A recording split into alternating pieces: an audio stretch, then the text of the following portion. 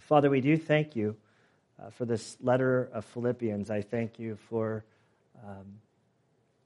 the love of Paul, the closeness that he had for these dear saints in Philippi. I thank you for the intimacy, for the care, the love, the passion that he had for them. Father, we also look to his example for just what it is to have true biblical contentment, true biblical joy. Here Paul sat under house arrest, not knowing the outcome of his case, whether he would live or die, he didn't know. But in the midst of his circumstances, he looked and saw what you were doing around him. He looked around and saw those that were in concern for him, and he was able to share his secret of contentment, and that's being in Christ and knowing Christ and walking with Jesus closely through all of life's circumstances. And so, Father, as we look at this passage today, we ask that your Spirit would guide us, that you would illuminate the meaning of this text, that it wouldn't just be head knowledge, but that it would migrate to our hearts, that we would grow in our relationship with you. We are grateful that Jesus died for us, that he suffered the wrath that was due us for our sin, and it's received through grace, faith, believing in him. And so, Lord, we pray that you would help us to really understand grace, that you would help us to understand this relationship that is available with you. It's so easy to slip under a system of works and to think that your love for us is dependent on how we are scoring on our report cards with you. And so, Father, we pray that you would help us to truly abide in Christ all the days of our life. We do love you, we praise you, and we ask this in Christ's good name. Amen. Philippians chapter 3, verse 1. Finally, my brethren, rejoice in the Lord. To write the same things again is no trouble to me, and it is a safeguard for you. Beware of the dogs, beware of the evil workers, beware of the false circumcision. For we are the true circumcision, who worship in the Spirit of God and glory in Christ Jesus, and put no confidence in the flesh, although I myself might have confidence even in the flesh. If anyone else has a mind to put confidence in the flesh, I far more. Circumcised on the 8th day, of the nation of Israel, of the tribe of Benjamin, a Hebrew of Hebrews, as to the law, a Pharisee, as to zeal, a persecutor of the church, as to the righteousness which is found in the law, found blameless.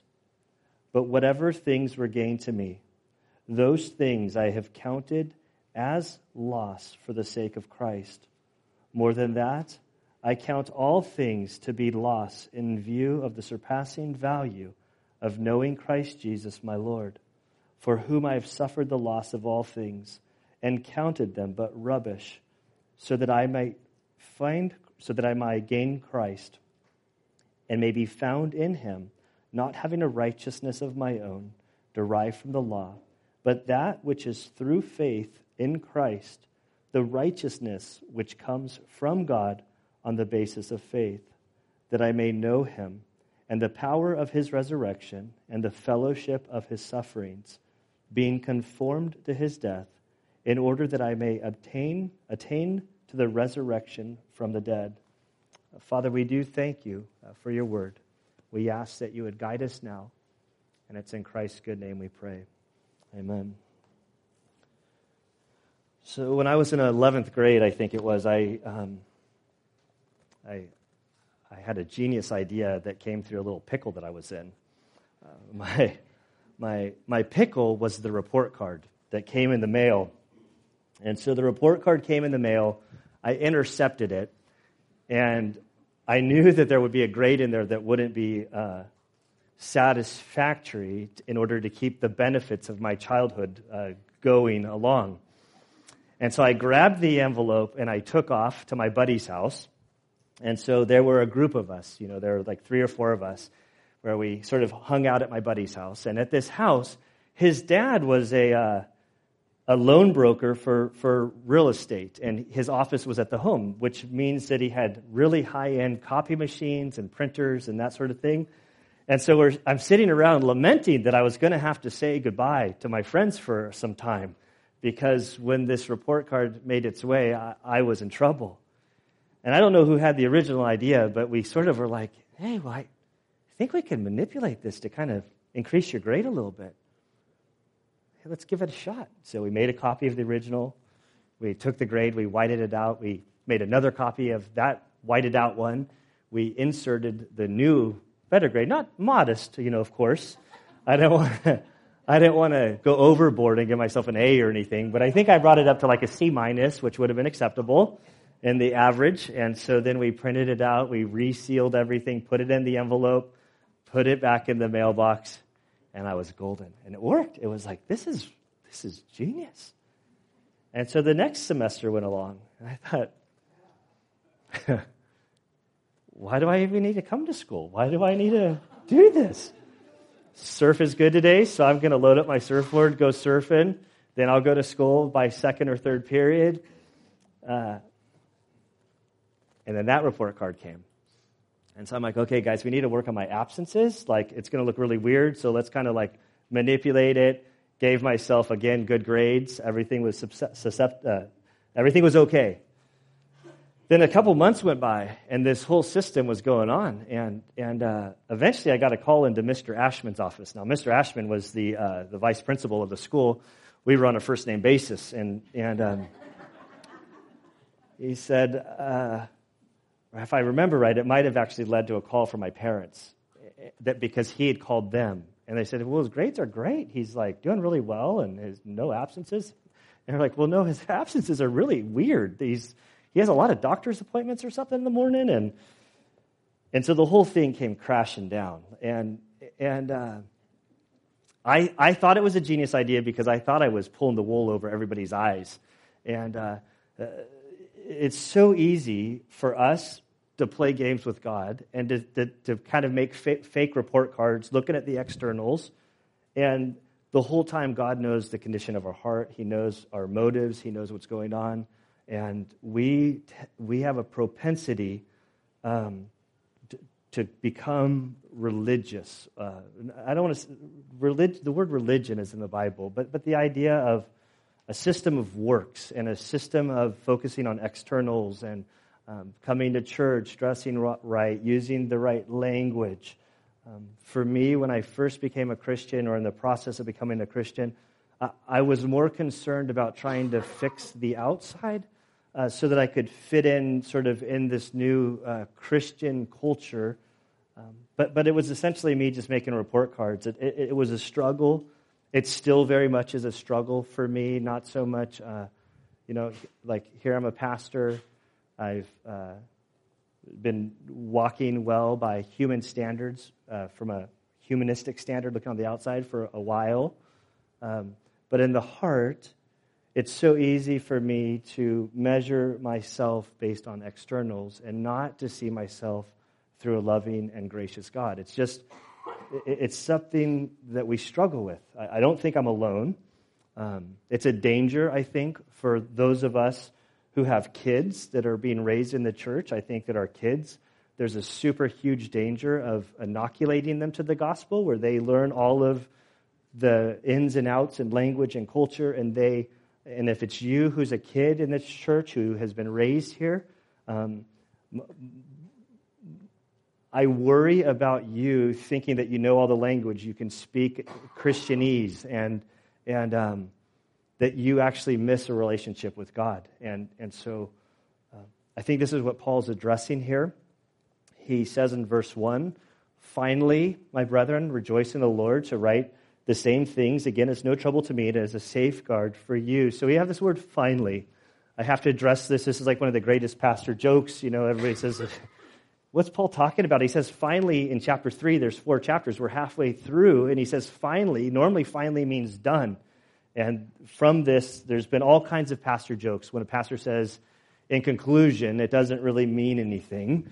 I think it's a bad rap. This word is you could translate it finally. It literally means toward something.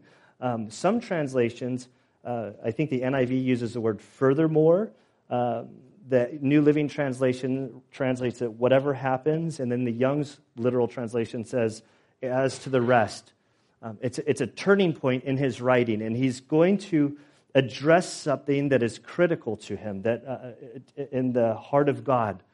And he says a command, rejoice in the Lord. It's an absolute command to his readers that he wants them to experience this joy that is rooted in Christ, that isn't moved by the circumstances of life, but there's stability there. There's groundedness, whether your whole world's falling apart, or everything's going great, that your hope, your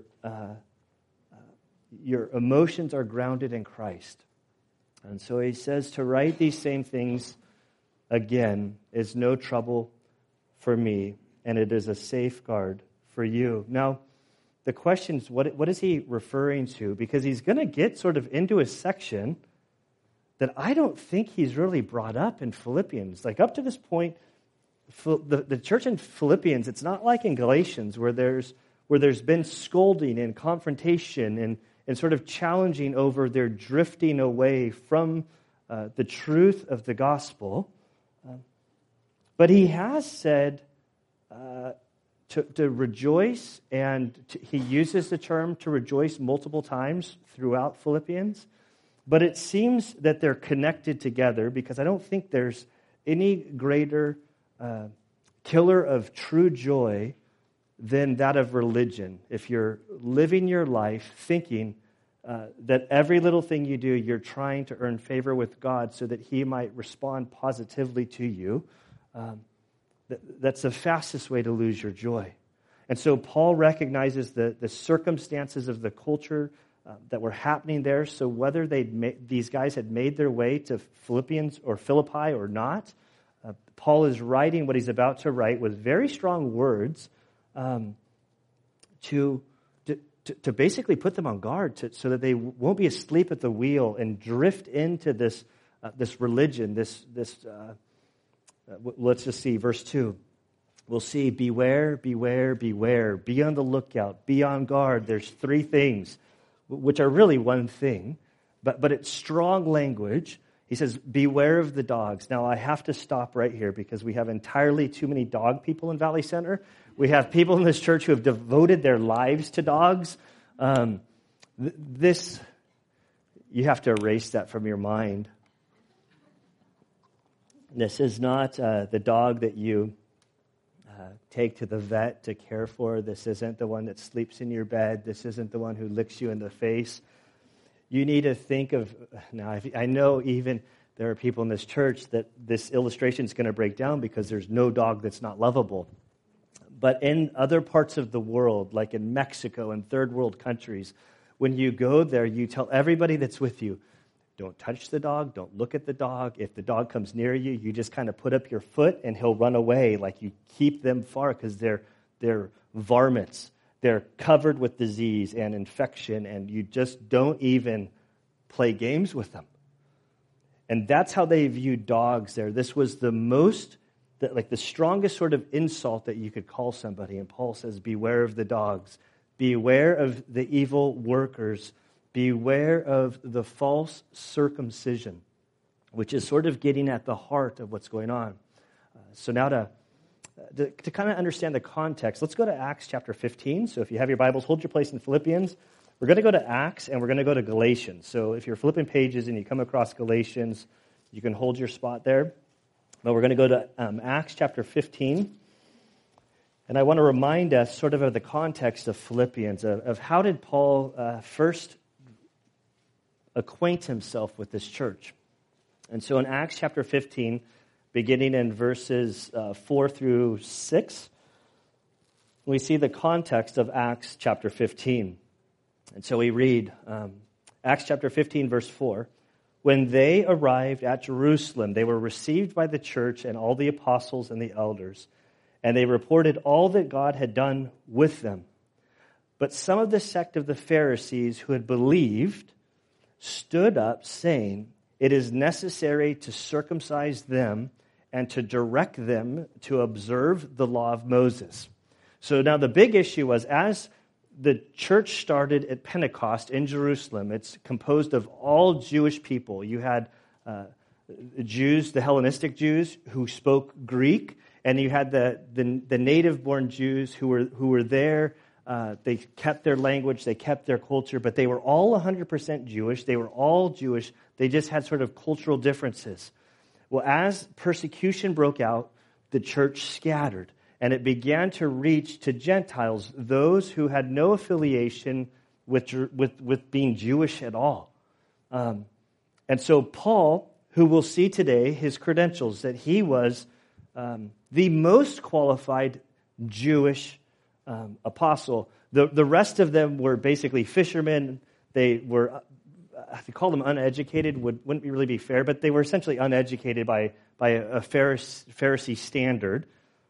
But then you have Paul, who's like, he's got all of the pedigree, all of the education, basically an Ivy League Jew. He was on track to be the leader of the Sanhedrin. And so this guy is the guy that God uses to reach Greeks. And so he goes out. These Greeks are coming to Christ. They're getting saved. And now a big war is breaking out. How do these Gentiles, how do they relate to the law of Moses? How do they relate to circumcision? Because that was a kind of a key point of life for a Jewish person. It was the covenant that God gave Israel that separated Israel from the rest of the nations. And so there were the Judaizers who said they need to be sort of indoctrinated into our ways. They need to live according to our ways. Now, Paul was fighting back and saying this isn't true. They're under grace. We all are under grace. It's a different dispensation. We are living differently now. And so we have the setting. They have this big council. This is where all of the power hitters of the early church were gathered in the city of Jerusalem. Acts 15 is often referred to as the Jerusalem Council. All of these guys go back and forth. How are we going to handle it? What are we going to do? We skip down to verse 19, and we see sort of the outcome, what they decided. In verse 19, we read, "Therefore it is my judgment that we do not trouble those turning to God from among the Gentiles, but that we write to them that they abstain from things contaminated by idols, from fornication, and from what is strangled, and from blood. For Moses, from ancient generations, has in every city those who preach him, since he is read in the synagogues every Sabbath." How far am I supposed to read? All the way down to 31 here. "Then it seemed good to the apostles and elders with the whole church, men from among them, to send to Antioch with Paul and Barnabas, Judas called Barsabas, and Silas, the leading men among the brethren. And they sent this letter by them." And I'm not going to read the whole letter, but they basically came up with a letter. They said, okay, what we need to do is to go to the churches and tell them these are the three things. They don't have to be circumcised. They're not under the law. But in sensitivity to their Jewish brothers in Christ, please honor these three things. It'll help this merging of these two cultural groups under the gospel. And so from Acts 15, Paul takes a guy, they take off, they go through, he meets up with Timothy, they find their way into Philippi, which is a totally Roman city. There's no Jews there, there's no synagogue there. They meet with some women down at the water, and a church is born. And this was 10 years prior to Paul's imprisonment. And so basically in the midst of this, how do these new Christian believers who are Gentiles with no Jewish background, how do they handle life as it relates to Judaism? And so they went there. Now, if we skip over to Galatians chapter 2, I think this is the verse that helps us sort of see what happened. So as Paul was going about talking about the gospel, explaining grace, sharing the freedom that there is in Christ, freedom from, I want to say Judaism, but when I say Judaism, I want to be cautious. We're not talking about what the Old Testament says, like the thick part and the most of the Bible, like that's not all of it, but that's the Judaism there was they'd taken the Old Testament, they had a bunch of rabbis, they came up with a bunch of commentaries on this. And then they added to what the Old Testament said, and they made a bunch of rules and regulations to help navigate the Bible. So we're not talking about necessarily the Old Testament, which in some cases we are, but these guys known as the Judaizers, they came alongside and they were sort of adding to and undercutting what Paul and the Jerusalem Council had sort of told to them. And it was a struggle. We'll see in Galatians that it was a struggle even for Peter the apostle, who was all for reaching the Gentiles, but Judaism was so ingrained into him that the religion sort of was forced upon others, and he would change how he acted when other Jews were around, how he interacted with Gentiles. And this was a huge problem. And so Paul in Galatians chapter 2, verse 11, writes this sort of the scathing letter to get the church back on track with grace. So verse 11 of chapter 2 of Galatians, but when Cephas, that's Peter, came to Antioch, I opposed him to his face because he stood condemned. For prior to the coming of certain men from James, he used to eat with the Gentiles, but when they came, he began to withdraw and to hold himself aloof, fearing the party of the circumcision. The rest of the Jews joined him in hypocrisy, with the result that even Barnabas was carried away by their hypocrisy. But when I saw that they were not straightforward about the truth of the gospel, I said to Cephas, that's Peter, in the presence of all, if you being a Jew live like the Gentiles and not like the Jews, how is it that you compel the Gentiles to live like Jews? And so he confronts him. So this was a huge problem in the early church. Galatians was probably the first New Testament letter that was written, and so it's dated very close to Acts 15. This was a problem that Paul had to confront over and over and over again. And so when we find ourselves back in Philippians chapter 3, and Paul says, beware of the dogs, beware of the evil workers, beware of the false circumcision. It's no problem for me to say these same things again and again and again because he knew the danger of living under religion. Charles Swindoll on this point says, the obvious problem with this kind of thinking, besides the fact that it is not biblical, is that no one can see the supposed heavenly scale that holds our life in its balance. At best, we can guess whether or not it is tipped in our favor. So life is reduced to a constant seesaw struggle for salvation, motivated by a fear that enough is never enough. We must always work harder and do more. And so there is no greater killer of joy than religion. And so Paul is confronting this religion here in Philippians. He says, finally, my brethren, rejoice in the Lord. I need to warn you about religion, and I'm going to come strong with my words, and I'm going to explain. He says, we are of the true circumcision, verse 3, who worship in the Spirit of God and glory in Christ Jesus and put no confidence of the flesh. He says, we're the true circumcision. Remember, they're literally going around trying to circumcise these Greek believers in Christ who have no connection to Judaism, who weren't circumcised, and they're saying, you need to do all these external things to get right with God. Paul says, no, they're missing it. They're focusing on the externals. He says, we, believers in Christ, are the true circumcision. And if you were to read over in Romans chapter 2, verses 28 through 29, Paul speaks of this. This is the circumcision of the heart. This is transformation, new life in Christ. This isn't about a system of works. It's about receiving God's grace by faith. And when you do that, the Spirit of God indwells you. You're sealed in Him. You're transformed. You're a new creature. It's free of charge. It's free of works. It's totally a gift. And it doesn't fit mathematically in our minds because it doesn't go along with our economy of anything. And here God is. Our greatest need is relationship with Him, being connected to God. And He says, don't worry, I'll take care of it. I sent my Son to die on the cross for you, to pay the penalty that was due you, 100% free and clear, everything. All you need to do is respond in faith. It's a gift, period. It's so simple that we have to add to it. And that's the problem. We need to worship God inwardly, not outwardly through our flesh, and we need to keep ourselves on track. You think you can work your way with God? You think you can work your way right with God? Well, let's compare yourself to Paul. You know, it's funny that people always kind of compare Paul to like, well, if Paul could get saved, then Joe could get saved. But Paul wasn't a pagan. Paul wasn't out like, he's not like strung out on the streets on, the drug of the day. Paul was a religious guy.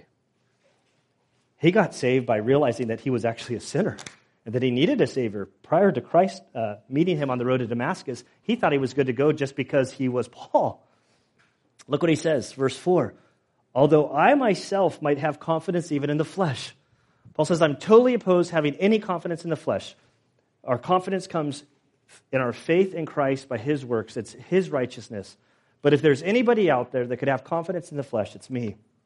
There's nobody that could trump Paul. Paul was the golden child as far as religion of the Jews was concerned. He's going to list 7 things in this list. 4 of them come from his pedigree, what he was born into, and the other 3 deal with his relationship to these things, his works, what he did in addition to his pedigree. So he says, although I myself might have confidence even in the flesh, if anyone has a mind to put confidence in the flesh, I more. There is nobody that could say they were more Jewish, more credentialed, more pedigreed than Paul. He says, I was circumcised on the 8th day of the nation of Israel, of the tribe of Benjamin, a Hebrew of Hebrews. So that's his pedigree. That's what he was born into. Then he says, now concerning his works, how did his works relate to the law? He says, well, relating to the law, I was a Pharisee. Very few people could become a Pharisee, but Paul was a Pharisee. As to zeal, he was a persecutor of the church. We know that the first martyr in the church, Stephen, was at the authority of Paul. They laid their coats at his feet, which indicates that he was sort of the boss in charge endorsing this execution. We know that he went around wrangling up Christians, throwing them in jail. I've never had so much zeal for the law. He says, I was a persecutor of the church. As this last one always blows my mind. As to righteousness, which is in the law. There's 613 commandments in the Old Testament, and then you start taking the commentaries of the Jewish leaders, and I don't even know the count. But Paul says, by our standard of measuring righteousness, I was blameless. I've only met 1 or 2 people in my life that have looked at me in the eye and they thought that they were free of sin. And in all honesty with you, I thought they were nut jobs. I'm not trying to be funny, because your mind is a little off if you can't see how holy God is and where you are in relation to him. But Paul's no nut job. He says, as the law was concerned, I've devoted my life to everything seeking after this religion. The New American Commentary says this about Paul: these 7 characteristics of heredity and achievement reveal that Paul's accepting Christ did not occur because he was marginally Jewish. He had not failed in his own religion. He had seen a better way and chose to follow it. He knows more than any other the emptiness of religion. Most of us don't believe the really extremely wealthy people that talk about the dissatisfaction of extreme wealth. They talk about its emptiness. They talk about how it doesn't do anything for you. It only highlights depression, sorrow. And I'm like the guy from Fiddler on the Roof. May the Lord smite me with it and I never recover, Like this is how we all are. This Paul was raised in a religious culture. And this is why, as a dad of kids that were literally born in church. I have 4 kids that were born in church. They're here every time the doors are open. There's a lot of kids that are here all the time. And my greatest fear of children in the church, which I've already stated, is that they walk away. I was circumcised on the 8th day. I went to good Bible teaching every single week. What is it, the award? I don't want to, before I get too out of control here. I earned the Timothy Award in Awanas. I earned all of these credentials, and look at me. But they have no concept of who Christ is. And I'm not back, I'm speaking generally. I'm not talking at any, I'm talking about my fear.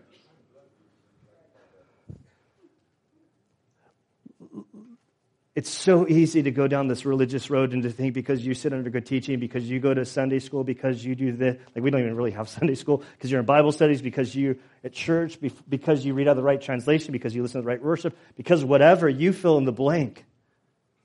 That you think you're good with God because of what you do, yet your heart is like a stone. You think poorly about other people. You judge everybody, not in love. I don't think judging, it's one thing to assess a person's spiritual condition and to be heartbroken over them and to love them and want to win them to Christ. It's another thing to judge them in the sense of, oh, I'm so much better. I think of that old story that Jesus tells, the parable, the guy in the temple praying who says, thank God I'm not like those guys.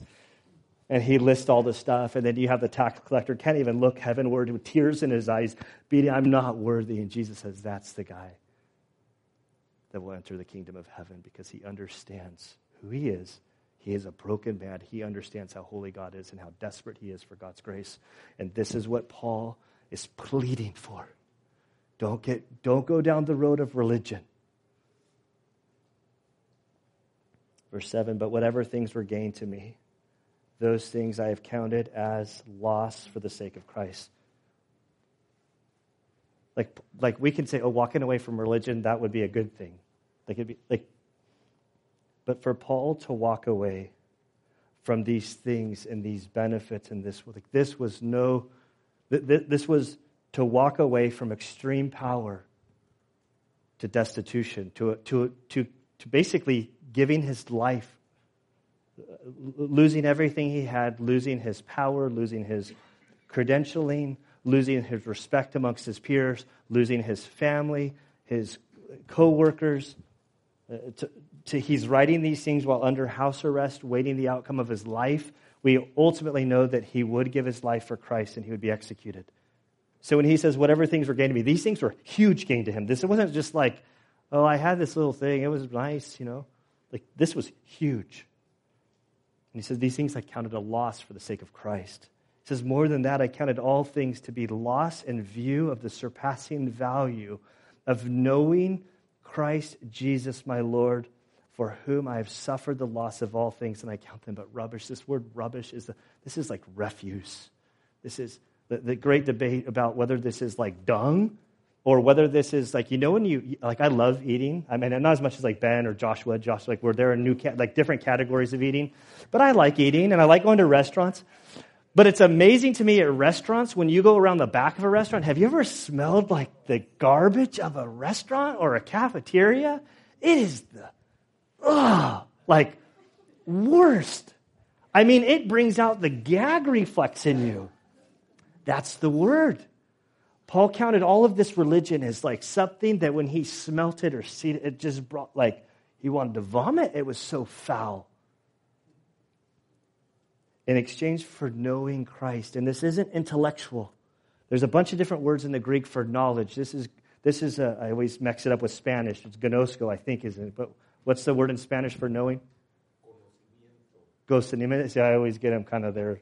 And I've harassed my wife in Spanish so much with my gringo-ness that I've really messed up words in my mind. And gnosko is one of these words. Yeah, that's I don't want to get too far down that track because there's another word that sounds similar but knowing Christ. This is experiential knowledge. This is to know intimately, personally, not just academically. There was a man for a number of years, a good friend of mine now. He's a police officer. I'd spend time writing with him. He'd say, hey, you got to evangelize me. And man, everybody in the world was trying to evangelize this guy. It was out of control. He's asking everybody to evangelize. He's like, I want to know more about it, but before I do it, I need to know everything. And so at one time, it's 3 a.m, and so Gunner's filter was coming a little unhinged. And I said, brother, I can tell you all about skydiving.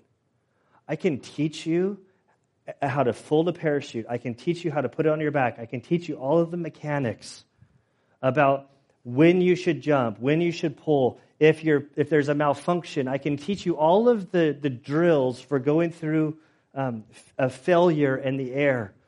so that you can safely deploy your reserve. I can talk to you and teach you till you know everything in your mind about skydiving. But you'll never know skydiving until you actually jump out of a plane. This is what we're talking about. There's knowledge that's head, and then there's knowledge that's experience. And there's a lot of people in the church that know all things about Christ, but they don't know him. And Paul says, I count all of these things to be a loss in view of the surpassing knowledge of knowing Christ, knowing him intimately, deeply, relationally. It's not about a checklist like of things that you have to get done in order to get right with God. God wants you to abide in him, to spend time with him, to get to know him in his word. And as you spend time with him, as you read the scriptures and pray and commune with him, you begin to know your Creator. And it's not religion. I was with a guy that, and we were talking about one of our seminary professors. And our seminary professor, Thomas Rahm, is this man who, he's like a grandfather.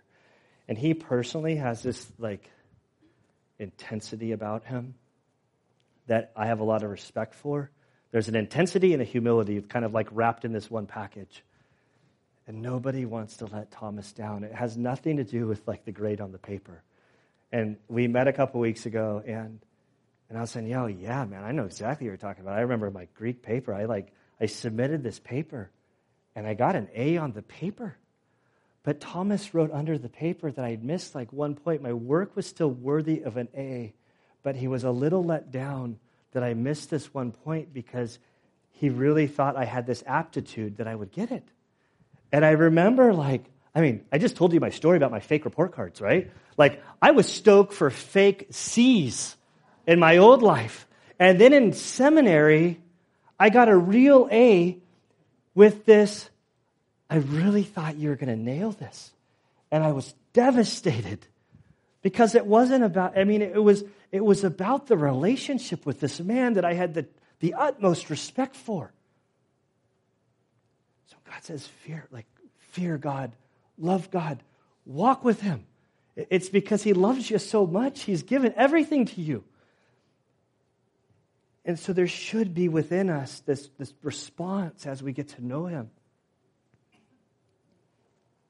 More than that, I count all things, verse 8, to be lost in view of the surpassing value of knowing Christ, my Lord, for whom I've suffered the loss of all things and counted them but rubbish, so that I may gain Christ and may be found in him, not having a righteousness of my own derived from the law. This is the Apostle Paul speaking. What did he say? His relationship to the law, he said he was found blameless according to the law. He says that I may gain Christ and be found in him, not having a righteousness of my own, but that which is through faith in Christ, the righteousness which comes from God on the basis of faith. See, you can do what you want, and you can try to create your own righteousness, and you can try to look like the good Christian and do all of these things. But if these things are being done sort of out of the wrong motivation, it's like creating that fake report card that I did. You can fool all of us. Like, you can fool me. You can fool everybody that's sitting around you. You might have a hard time fooling your family. You're certainly not fooling God. And this is a different righteousness. This is Christ's righteousness that's available to us on the basis of faith. And the theological term for this is to impute his righteousness to us. It means to credit your account. I know I've told the story all the time. Like, I've shared the story a lot.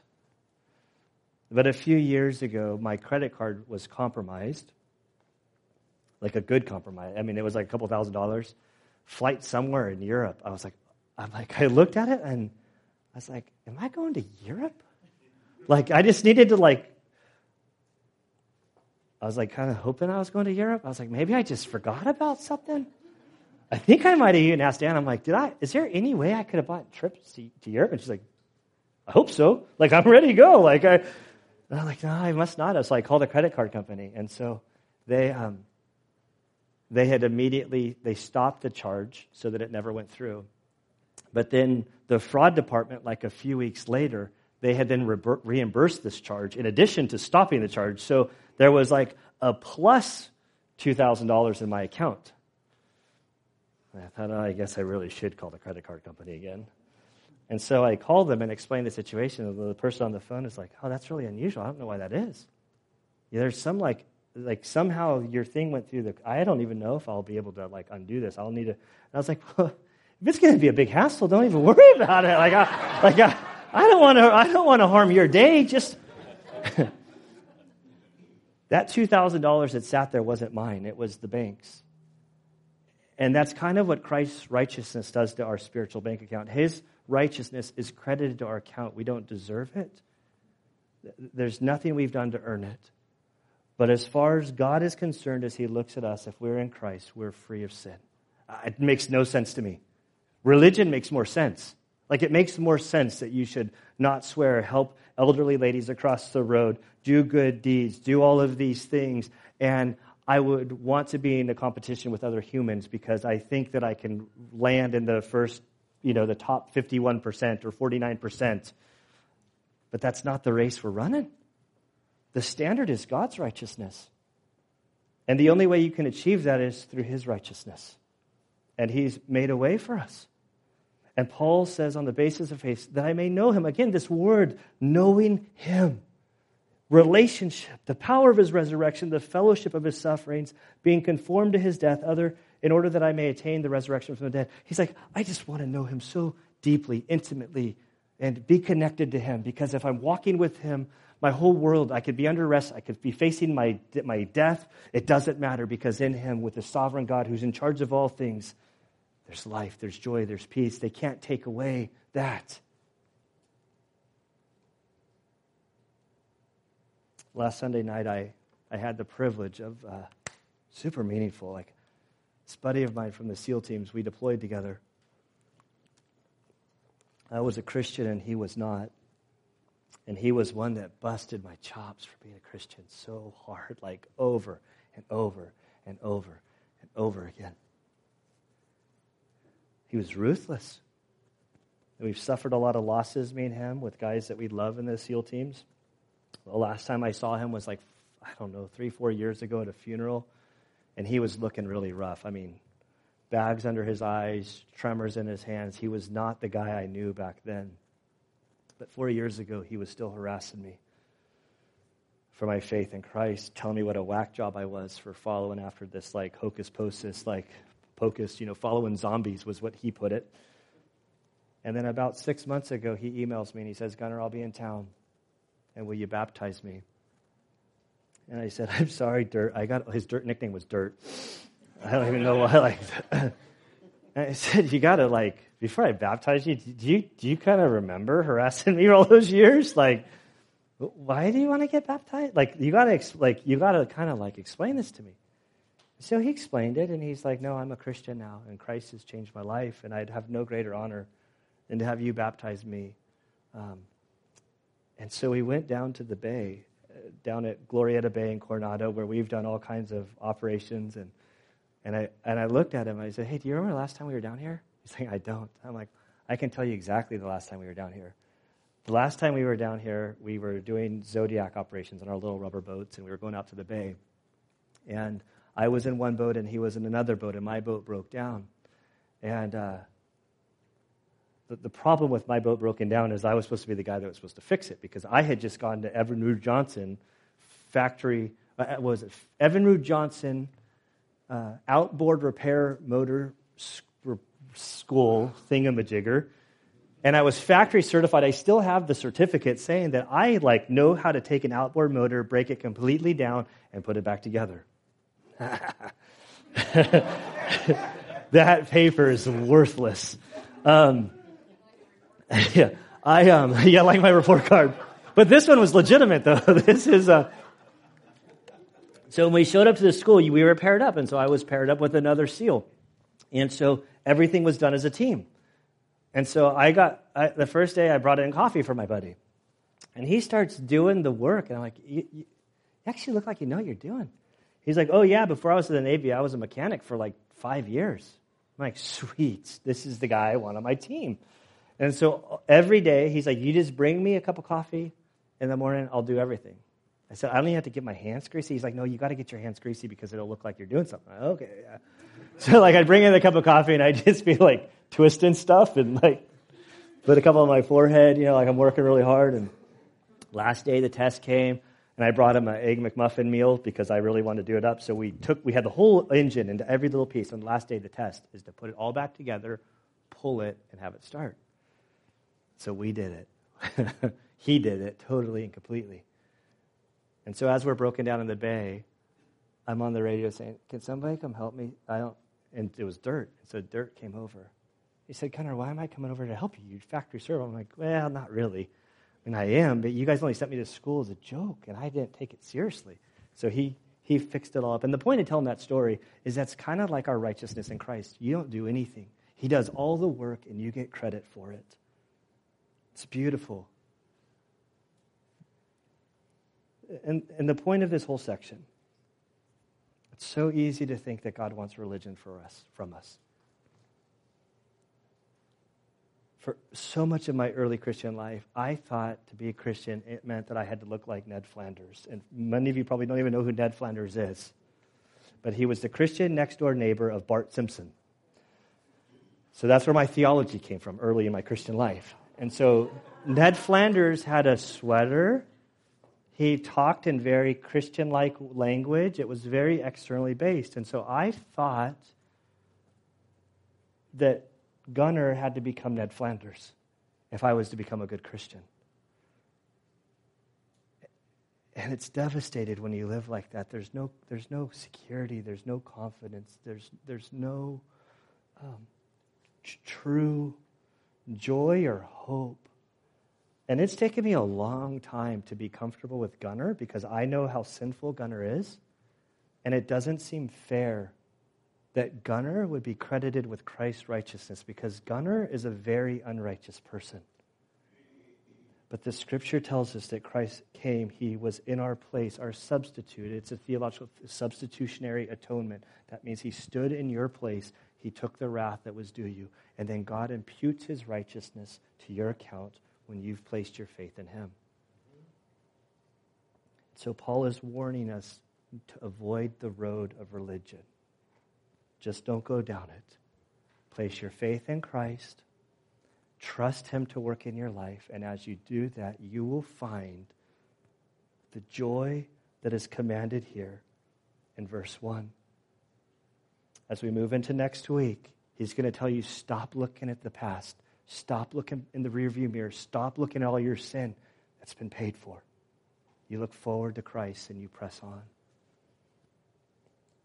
And so, Father, we do thank you for grace. Lord, I acknowledge that this concept of grace is overwhelming. It's such a hard gift to truly receive. It's so easy to believe the lies of Satan that remind us of our past sins, to remind us of our shortcomings. If we're just honestly evaluate ourselves, the pool of our heart is always out of alignment. And so, Father, we look to you for salvation. If there are people here who have never trusted in Christ, or whether they've been in the church their whole life or not, Lord, I pray that you would help them to see the gospel, what Jesus did on the cross, for all that it is, that he died once and for all, that his sacrifice was sufficient, as the book of Hebrews and all throughout the New Testament tell us. Father, I pray that you would help us, for those of us that haven't come to you by faith, that you would help us to respond in faith. For those of us that have responded in faith, Lord, I pray that you would guard us from thinking religiously. Guard us from going down a system of works. Of course, we work out of love and response to you, and from the human eye, it can look like it seems the same, but it's a huge difference. And so, Father, we pray that you would grow our love for you, grow our passion for you. May we desire you with all that we are. We love you, and it's in Christ's good name we pray. And we also pray for the food that we're about to receive. In Jesus' name, amen.